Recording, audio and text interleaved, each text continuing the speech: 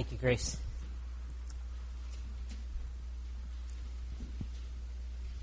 When we are sick or injured and we go to a doctor, doctors like to prescribe things for us so that eventually we'll get better, we'll be healed. Sometimes a doctor, when we go to them, they'll just give you some advice. Things like drink lots of water, get plenty of rest, take some Tylenol for the pain, and make sure you don't sneeze on anyone in the meantime. If you have an injury, perhaps a doctor will send you for x-rays, find out what exactly is wrong, or maybe they'll put you in a brace or a cast, or even send you off to surgery for something. Often, a doctor, if you just have a disease of some kind, they'll give you a prescription, a medicine, that you have to go and you pick up at a pharmacy afterwards. I want you to think about something. Have you ever thought how important it is that the doctors prescribe the right thing? Imagine if you walked into a doctor's office with a broken arm, and the doctor decided the best course of action was to put you in an entire body cast. Or maybe that the best way to heal you is amputation. Maybe you go to the doctor complaining about an earache. And what happens if the doctor prescribes you cough medicine and stool softener? If anything like this happened, you would say those doctors are crazy. You wouldn't take their advice because they obviously know next to nothing about health and medicine, at least compared to what you know. And my point is just to say, be very thankful for your doctors who know what they're talking about and know what they're doing. And it's a good thing that they know what to prescribe for people, at least most of the time. Well, I tell you that this morning because as we come to the Bible, when we come to this book of James, James in this passage acts a lot like a good doctor would. As this doctor is seeing patients and he's hearing ailments of people, and then he prescribes a treatment. And so it's like, you have a broken arm? Okay, let's get you in a cast right away. You have strep throat? Here, let me write you a prescription for that so you can get better. If you have your Bibles, please turn with me to James chapter 5. James chapter 5, that's page 1013 in your pew Bibles, if you don't have a Bible of your own. We'll be starting in James 5, verse 13 today. We're really in the home stretch now, and we'll actually be finishing up the book of James next week. But this is where James really begins to wrap up his letter, begins to give some concluding thoughts and what he wants people to take away as he concludes. And just like most of the book, as we've seen, this is an extremely applicable passage to our lives. I believe every person here should be able to take something away from this passage today, whether it's prescriptive for you or it's preparatory, whether it's warning or an encouraging. I think you'll find that this is a very applicable passage. As we begin, though, before I read this, I want to invite you to pray with me, to ask the Holy Spirit that He would come and He would be working on each of our hearts this morning. So would you pray with me? Heavenly Father, we pray that as we come to your word today, that we would see you for who you are, that we would see us for who we are. And I pray that your Holy Spirit would be working on our hearts, that He would be drawing us closer to you, showing us your love, be convicting us of sin, and showing us where we can grow to be more like your Son. And we ask these things in Jesus' name. Amen. Before I read this passage, I'm going to warn you. Some things in these verses can be pretty confusing. And many God-honoring people over the years have disagreed over how to either understand this passage or how to apply it. I'm going to give you my best interpretation of these verses, and I'll attempt to explain some of these confusing things. But here's the thing. I don't want you to get lost in the details or confused by these controversies. I want you to really focus on what James's main point is in these verses, what he really wants to get across. And the main point, as many of the passages we've seen in this book, actually has to do with our speech again. But this passage is different than the rest of the ones we've seen, because in this passage, James doesn't try to tear something down that we're doing wrong. like slander or grumbling or presumption or swearing oaths. No, this passage, James finally talks about some positive ways that we can use our tongues for good. And he focuses on probably the absolute best ways that we can use our speech. So I'm going to read this passage, and then we'll divide it up in points to talk about it. Okay? Verse 13 in James chapter 5 says this: Is anyone among you suffering? Let him pray. Is anyone cheerful? Let him sing praise. Is anyone among you sick? Let him call for the elders of the church and let them pray over him, anointing him with oil in the name of the Lord. And the prayer of faith will save the one who is sick, and the Lord will raise him up. And if he has committed sins, he will be forgiven. Therefore, confess your sins to one another and pray for one another, that you may be healed. The prayer of a righteous person has great power as it is working.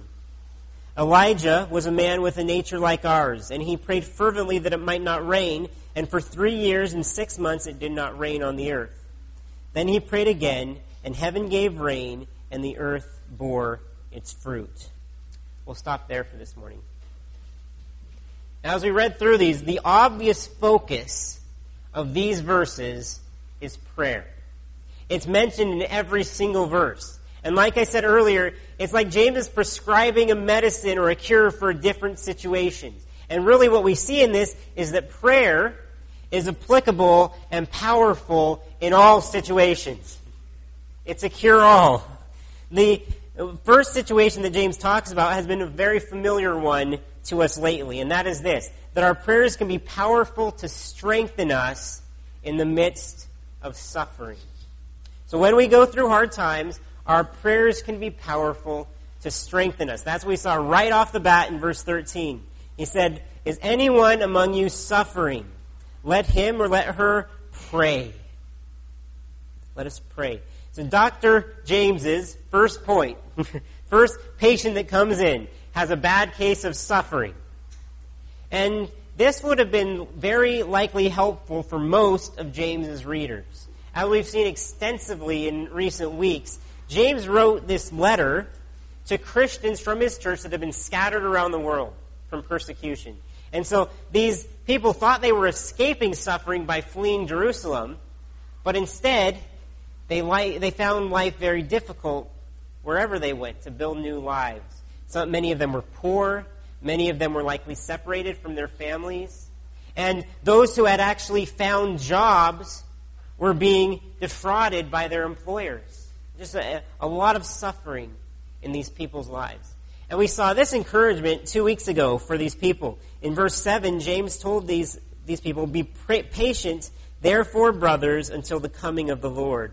See how the farmer waits for the precious fruit of the earth, being patient about it until it receives the early and the late rains. You also be patient. Establish your hearts, for the coming of the Lord is at hand. And then James asks, as we begin today, Is anyone among you suffering? He then gives a suggestion of what to do if they are. And now, this wasn't a solution to their problems or an outright cure for suffering, but it was something that would help them along the way. And that is, let him pray. Let him pray. If you are going through suffering in your life, what you need to do is pray.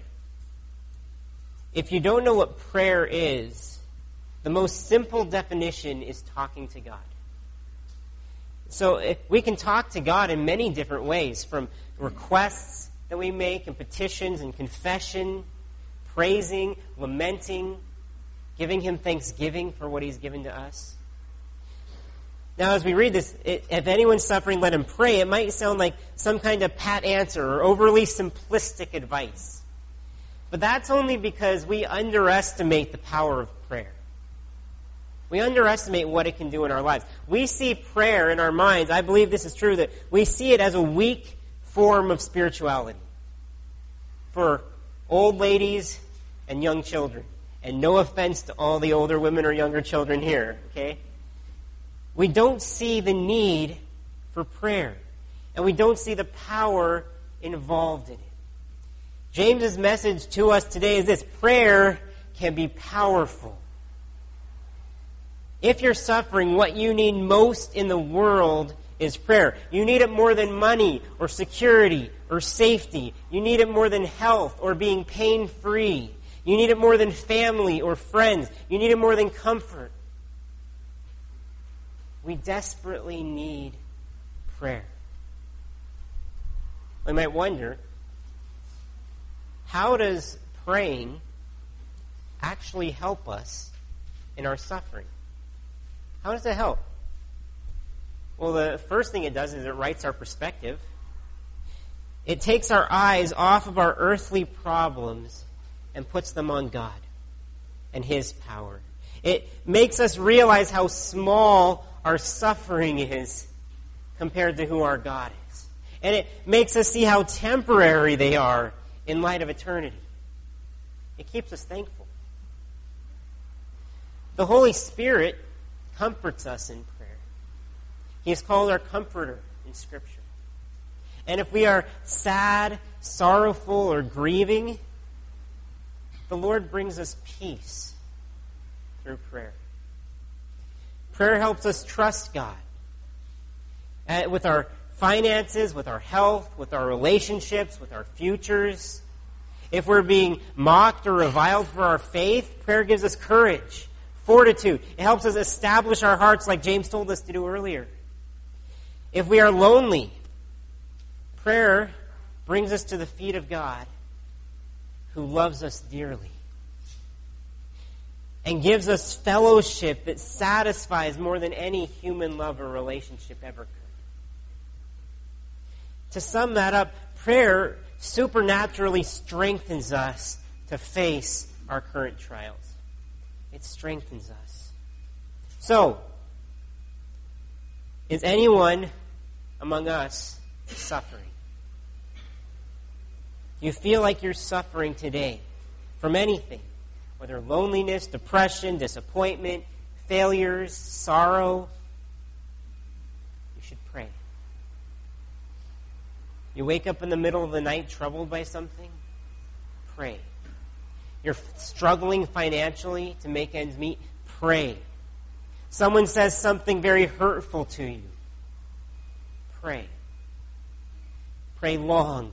Pray hard. Pray diligently. Make it a top priority in your life. Set aside time to do this. Put it in your calendar if you need to. It's totally worth it. See, when we pray, we petition the Lord of all, the God that has all the power in the universe. And yet, this is key, the God who has all the power in the universe, and yet the God who cares intimately about you and your life. He's transcendent, and yet He's intimate with us. There is a ton of power in prayer, not because of the prayer itself, but because of who the prayer is to.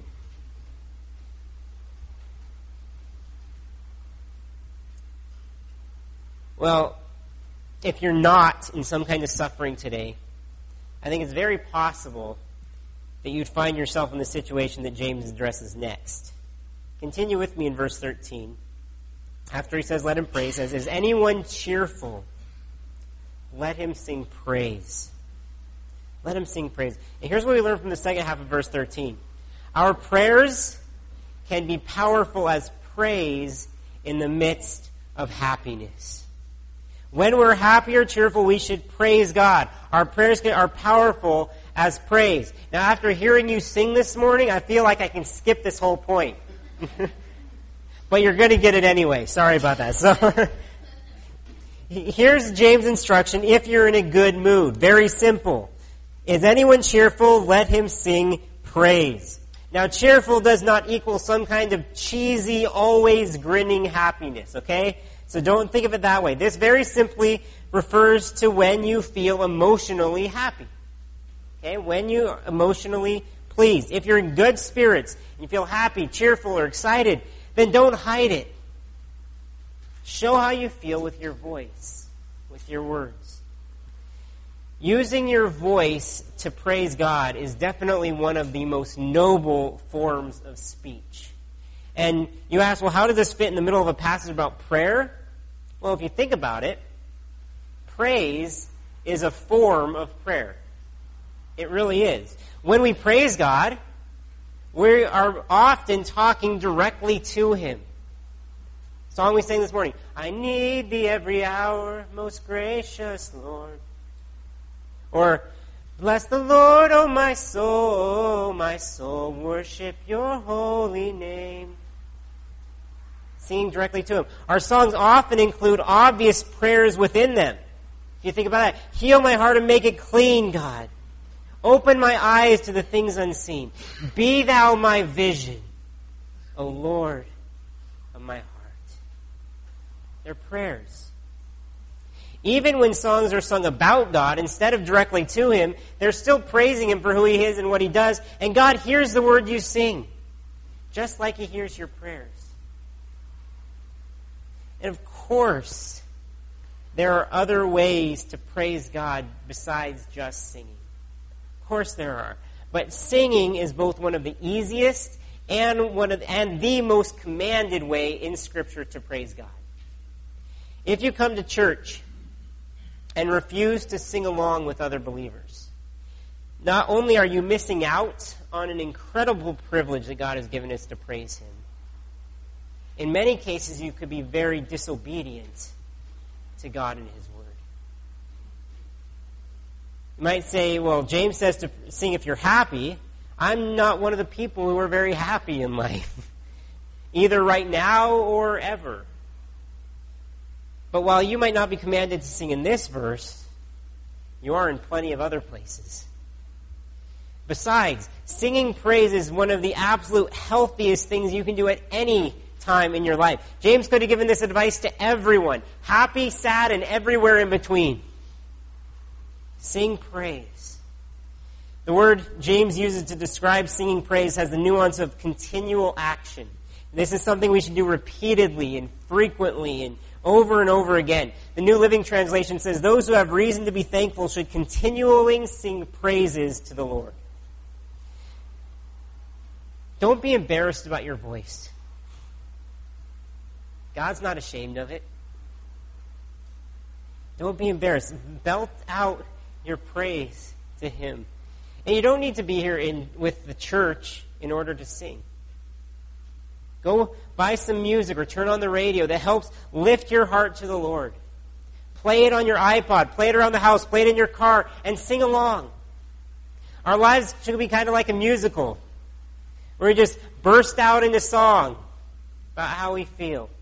You have been saved and forgiven and reconciled, given the Holy Spirit, loved, and blessed beyond your imagination.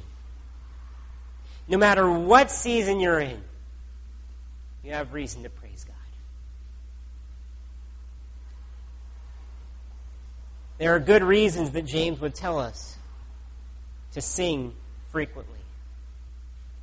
Just like with prayer, praise reminds us of who our God is, of how powerful He is, of how loving He is to us. It keeps us humble, especially when we're happy. When we're in good spirits, we have a tendency to get more and more prideful. It keeps us focused on how good God has been to us instead of how good we are. It reminds us of our sin and our brokenness often, but it also reminds us of God's love and forgiveness. That's why we sing so often about the gospel, about Jesus. It keeps us focused on what's most important, both in the grand scheme of the universe and in the intimate details of our lives. And that is the glory of God. The glory of God is the most important thing in the entire universe. And praise keeps us focused on that. So, are you cheerful today for any of the blessings that God has poured out on you? Tell God. Tell God in prayers and praise just how much He means to you. He's worthy of all the feeble words we can muster.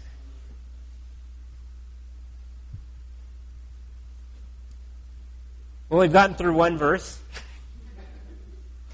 But the last few verses in this passage still have a ton to say to us. This is where James especially feels like a doctor as he actually talks about sicknesses.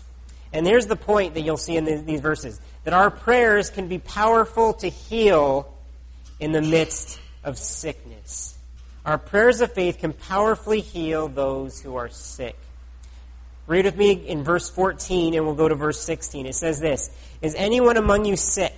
Let him call for the elders of the church and let them pray over him, anointing him with oil in the name of the Lord. And the prayer of faith will save the one who is sick, and the Lord will raise him up.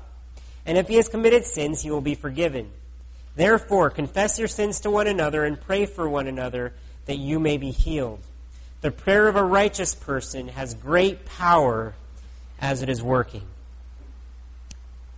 Now, over the years, some people have read these verses and concluded that James is not talking about physical sicknesses here, but that he's talking about spiritual weakness instead. That's possible, but extremely unlikely given the language that James uses here. And I'm not going to get into the nitty-gritty Greek for you this morning, but this is almost certainly speaking of physical ailments like sicknesses and diseases. Okay, so to be clear on that. So, if it's talking about these things, this may directly apply to some of you today who are dealing with various diseases. And you know if you are. It may apply to someone you love who is going through this type of suffering right now and needs healing. Or it may not apply at all to you right now, but it may someday. And you need to be ready for it. So according to James, what are we supposed to do if we're sick? It says, "Let him call for the elders of the church and let them pray over him, anointing him with oil in the name of the Lord." So we should ask the elders, the spiritual leaders in the church, to come and pray for us. For us at Calvary, this would be speaking of myself and our deacons. Have you ever done this before?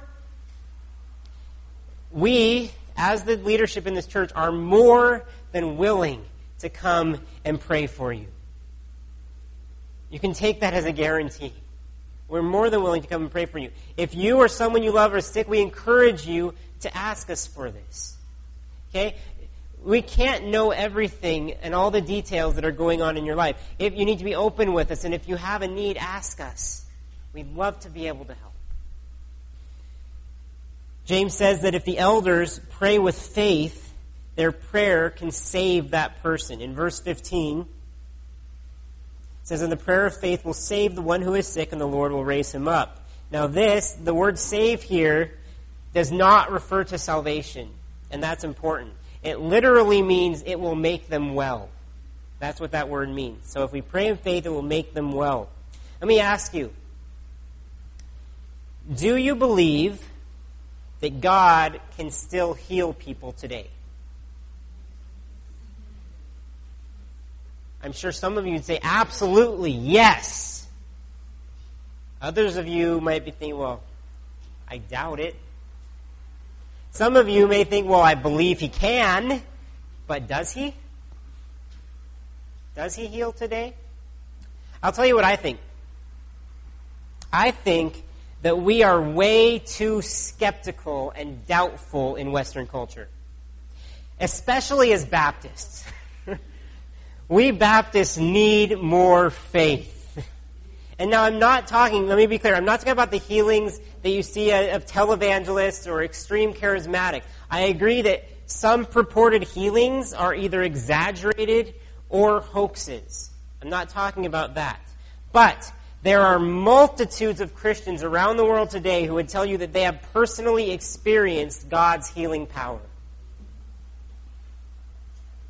Gospel for Asia, a missionary ministry that we support as a church, sends us stories all the time of miraculous conversions and healings.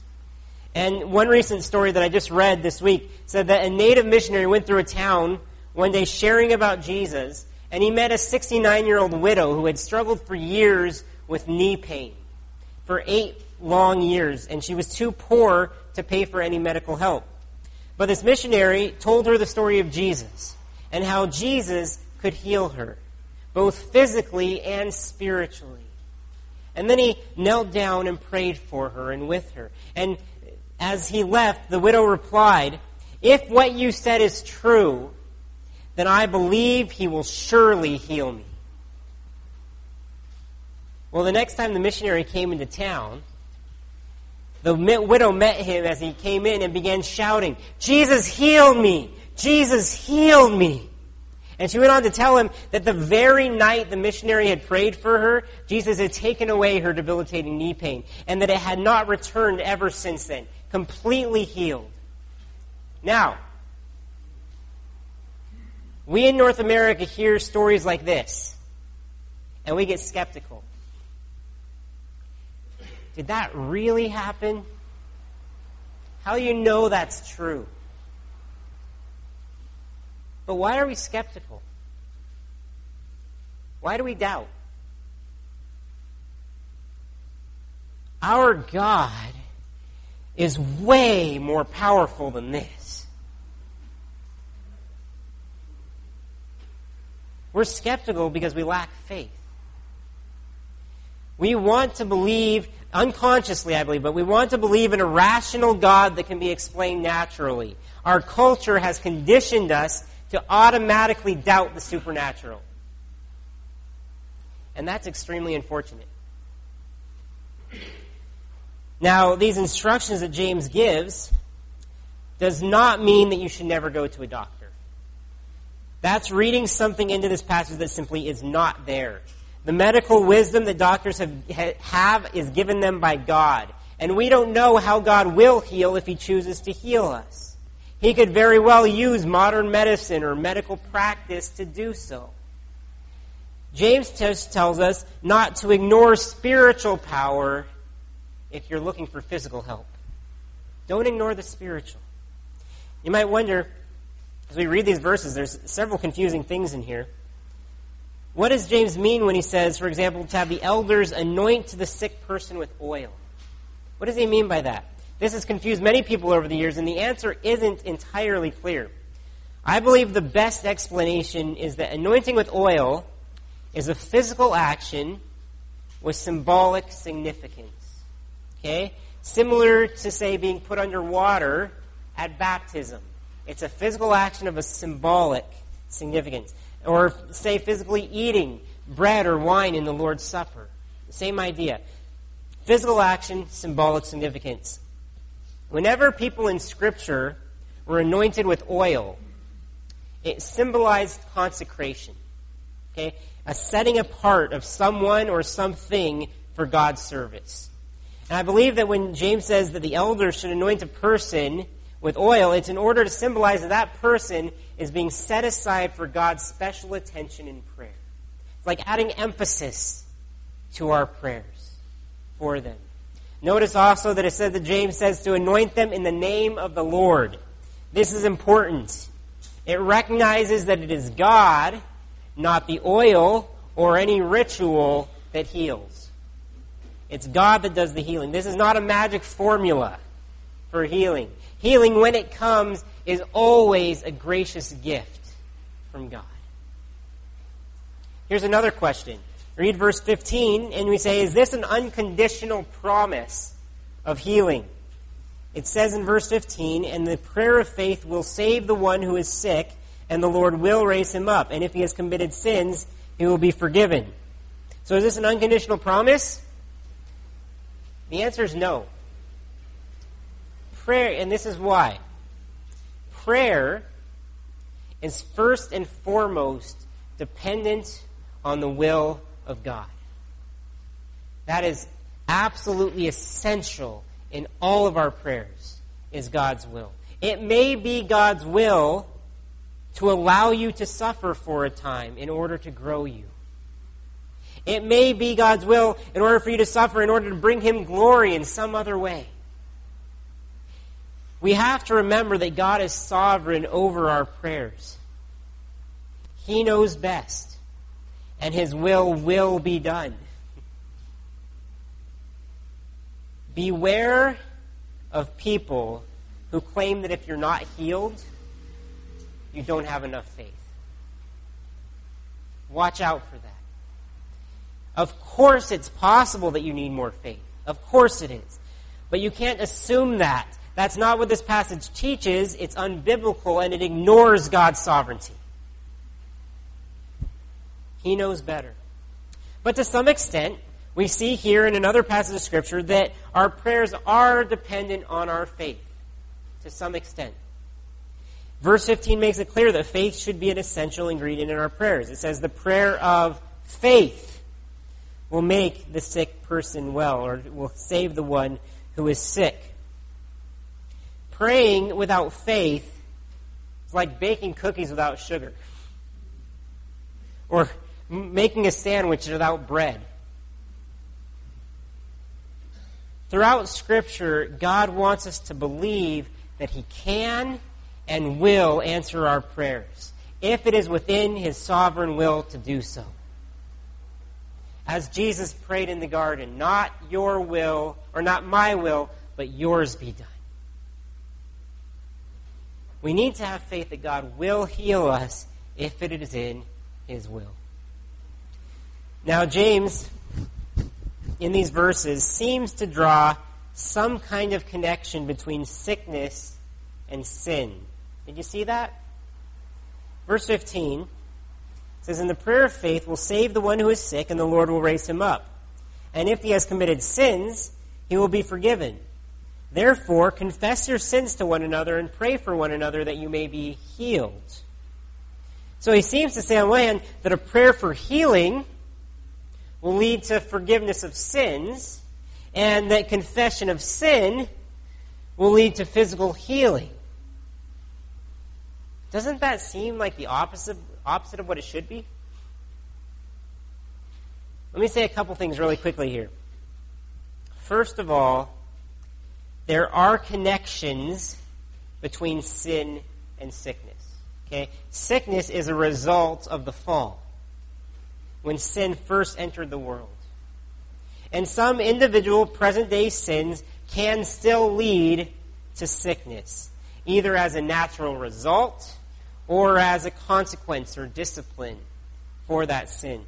In Scripture, we see God sometimes sending diseases or plagues because of sin. Or the New Testament also mentions that some sicknesses are caused by sin. In 1 Corinthians 11, we see that. I'm sure that you can think, if you brainstorm a little bit, of some sins that easily lead to health issues.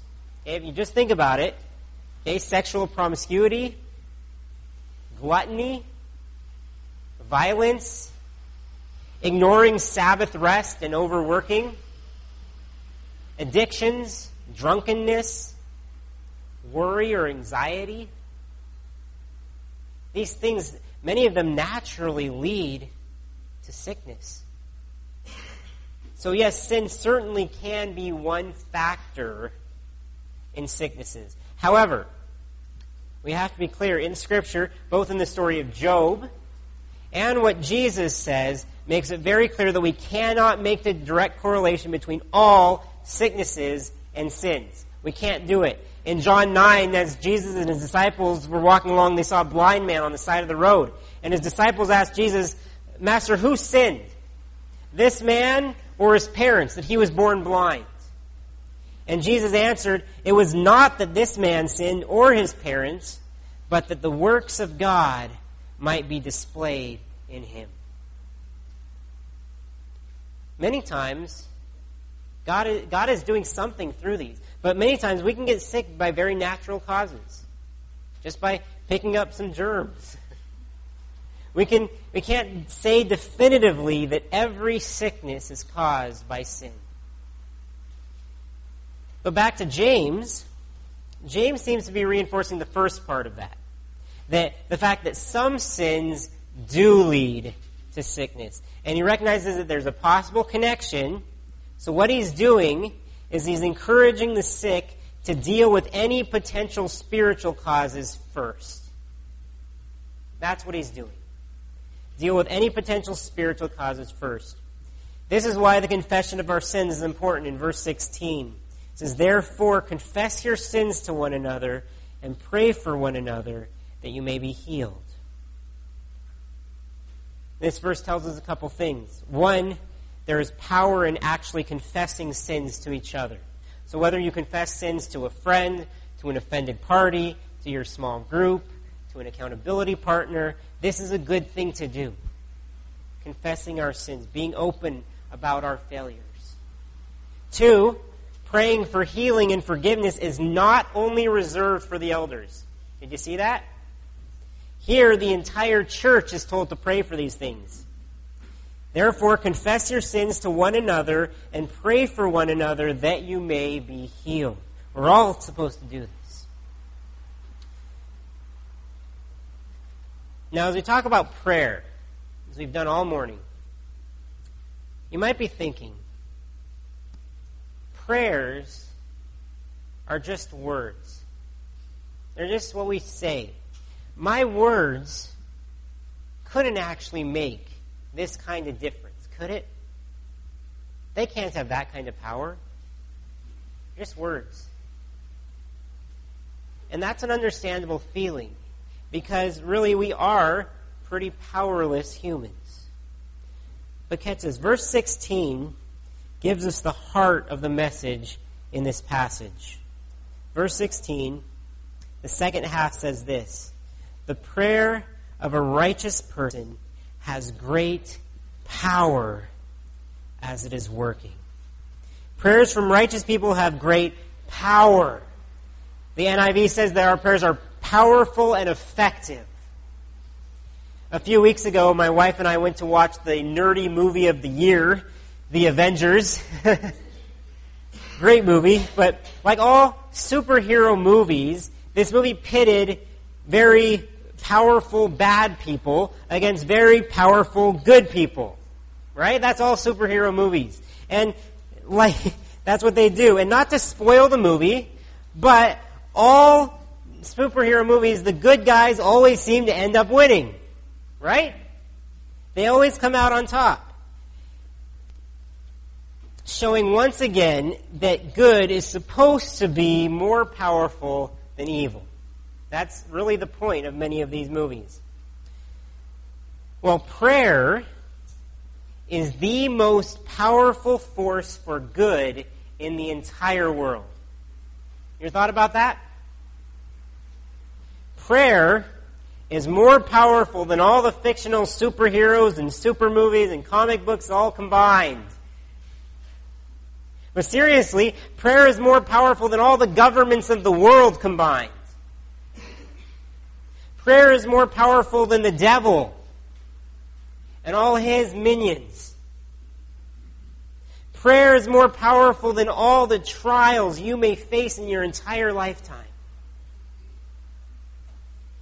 Prayer is more powerful because it's not tied to human strength, or even superhuman strength, or even angelic strength. Prayer is tied directly to God's strength. And that's why it's more powerful. And our God has the power to heal, to save, to forgive, to rescue, to give life or bring death, to rule, to work miracles, to move mountains, to split the seas, to cast stars into space. That's our God.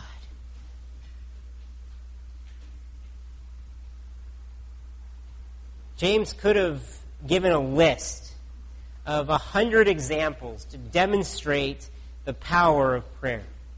But he chose just one, and it would have been a very well-known one to his Jewish readers.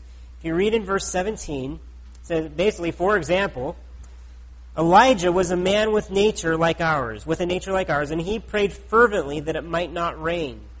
And for 3 years and 6 months it did not rain on the earth. Then he prayed again, and heaven gave rain, and the earth bore its fruit.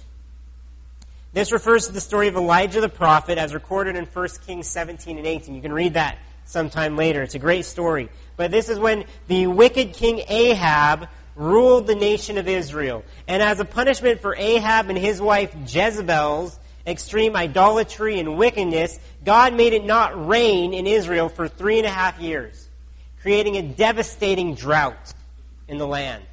Now, James tells us that this was a result of God acting upon a prayer of Elijah's. So we see that prayer had the power to devastate this nation with its weather. At the end of the drought, Elijah prayed that it would rain again. And you can read the story of Elijah praying for rain and then sending his servant to look out over the sea and to watch for rain coming. And the servant keeps coming back and saying, it's not coming. It's not coming. 7 times, Elijah sends him back as he's praying. Go look for it again. Finally, the 7th time, the servant reported that a tiny cloud was forming, the size of a human hand. It's a small cloud. I don't even know how he saw it. But Elijah knew that this was the small beginnings of a huge answer to prayer. And as the story goes on, people were barely able to escape the storm that blew in. It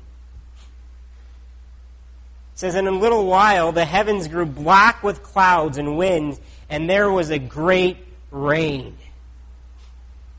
In a little while, huge storm blew in. And James says here, Elijah was a man with a nature like ours, and he prayed fervently that it might not rain. And for 3 years and 6 months it did not rain on the earth. Then he prayed again, and heaven gave rain, and the earth bore its fruit. James's point is that any righteous person can access that kind of power through prayer. That's his point. Elijah, even though he was a prophet, was a normal human being just like us, with a nature like ours. And he prayed fervently. He didn't have any special superpowers. He wasn't a superhero. He didn't have any magic tricks. But he worshipped a God with unimaginable power. And he had access to that. Remember what verse 16 said. The prayer of a righteous person has great power as it is working. And Elijah was a prime example of this. Now I think, though, as we read this, if only the prayer of a righteous person wields great power, are we righteous people? Do we actually have this power? The answer to the first question, are we righteous people, is no. We're not. Not on our own. In fact, on our own, we're the opposite. We've all sinned against God. Instead of being righteous, we've all become wicked. But the amazing fact is that by grace, there is a way that we can be considered righteous. It's amazing. See, God sent His Son, Jesus, to earth to die the death that we deserve because of our sins. And Jesus, the only perfectly righteous man ever, died on the cross to save us. And the righteous suffering for the unrighteous to bring us to God. Because of His death and His subsequent resurrection, we can be given new lives, and we, through Jesus' blood covering us, can be considered righteous. If we only repent of our sins, turn to Him, believe in Him, make Him the Lord of our life. You can do this today. You can be righteous in God's sight today. All because of Jesus. Not because you've done nothing to deserve it, but God's grace can give this to you. Make sure you don't leave today without letting Jesus make you righteous. Letting His blood clean you. We all need it. And I want you to think about the gospel, this good news of Jesus. Think about the gospel in light of the passage we just read, particularly verse 16. For those of us who have been made righteous in God's sight through Jesus' blood, this is anyone who is a believer, not just super Christians or pastors or elders or old ladies or prayer warriors. Okay? Anyone who is a believer that is made righteous in God's sight, Jesus, through the gospel, has given you great power in prayer. The prayer of a righteous person has great power as it is working. That is grace. That He would give us, weak and powerless humans, this kind of power. It's not ours. It's His. I'm going to sum this up by giving you one final point for your notes that I find truly amazing. And that's this, that our faith-filled prayers are powerful if Jesus has made you righteous. Our faith-filled prayers are powerful if Jesus has made you righteous. The first 3 points you saw told us that prayers can be powerful. They can be powerful to strengthen and to praise or to heal. But if you're a true believer of Christ, I want you to take this away. Your prayers prayed in faith already are powerful. And we so often either don't realize this or we forget it. So have faith. Have faith. God has graciously given you this powerful gift of prayer. The prayer of a righteous person has great power as it is working. Many of you don't know this about me, but I faced some pretty big health issues as a child. The story is really much too long to tell this morning, but I'll give you a snapshot. I was born as a baby with some vertebrae in my neck that were crooked. And as I grew up over the years, these vertebrae began pinching my spinal cord. That doesn't sound very healthy, does it? As they pinched my spinal cord, it caused significant neck pain, and it made me lose control. It was starting to make me lose control of some basic motor skills, even like walking. Eventually, I would have been paralyzed, if not worse. It happened exactly 18 years ago today, June 10th, 1994, as a 9-year-old. I faced the most significant health challenge of my life. And things had deteriorated fast, and the doctors decided to perform emergency surgery. I went under the knife for 15 and a half hours and spent the next 3 weeks in the hospital recovering. I think there'll be a picture up there of me at the time. During this time, one of the most incredible things was the prayer support my family received. It was amazing. Hundreds, if not thousands, of people were praying for me. And you know what? God answered those prayers. He did. He could have very well chosen to take my life. He could have chosen to have me be paralyzed or severely handicapped. But God answered prayer and gave me a full recovery. He didn't choose to take me from the trial. He wanted me to go through it. But He granted me the strength to go through the trial with Him by my side.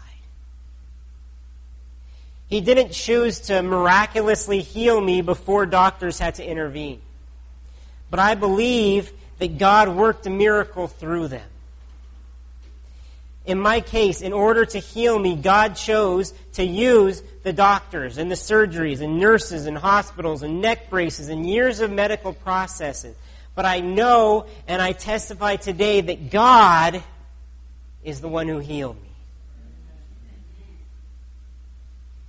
I stand before you today as a testimony of God's healing power and the power of prayer. As we read these words, I hope that you take comfort and courage and confidence from James's words. Pray hard, pray long, pray strong, and praise God through it all. Like Elijah prayed for drought and then prayed for rain. Where is rain needed in your life today? Where do you need heaven to touch? Where do you need God's strength to get through a trial? What can you be praising God for in the midst of so many blessings? Where do you need healing in your life, physically or spiritually?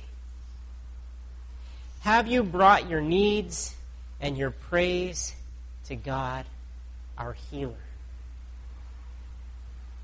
Why don't you do so today? Let's pray.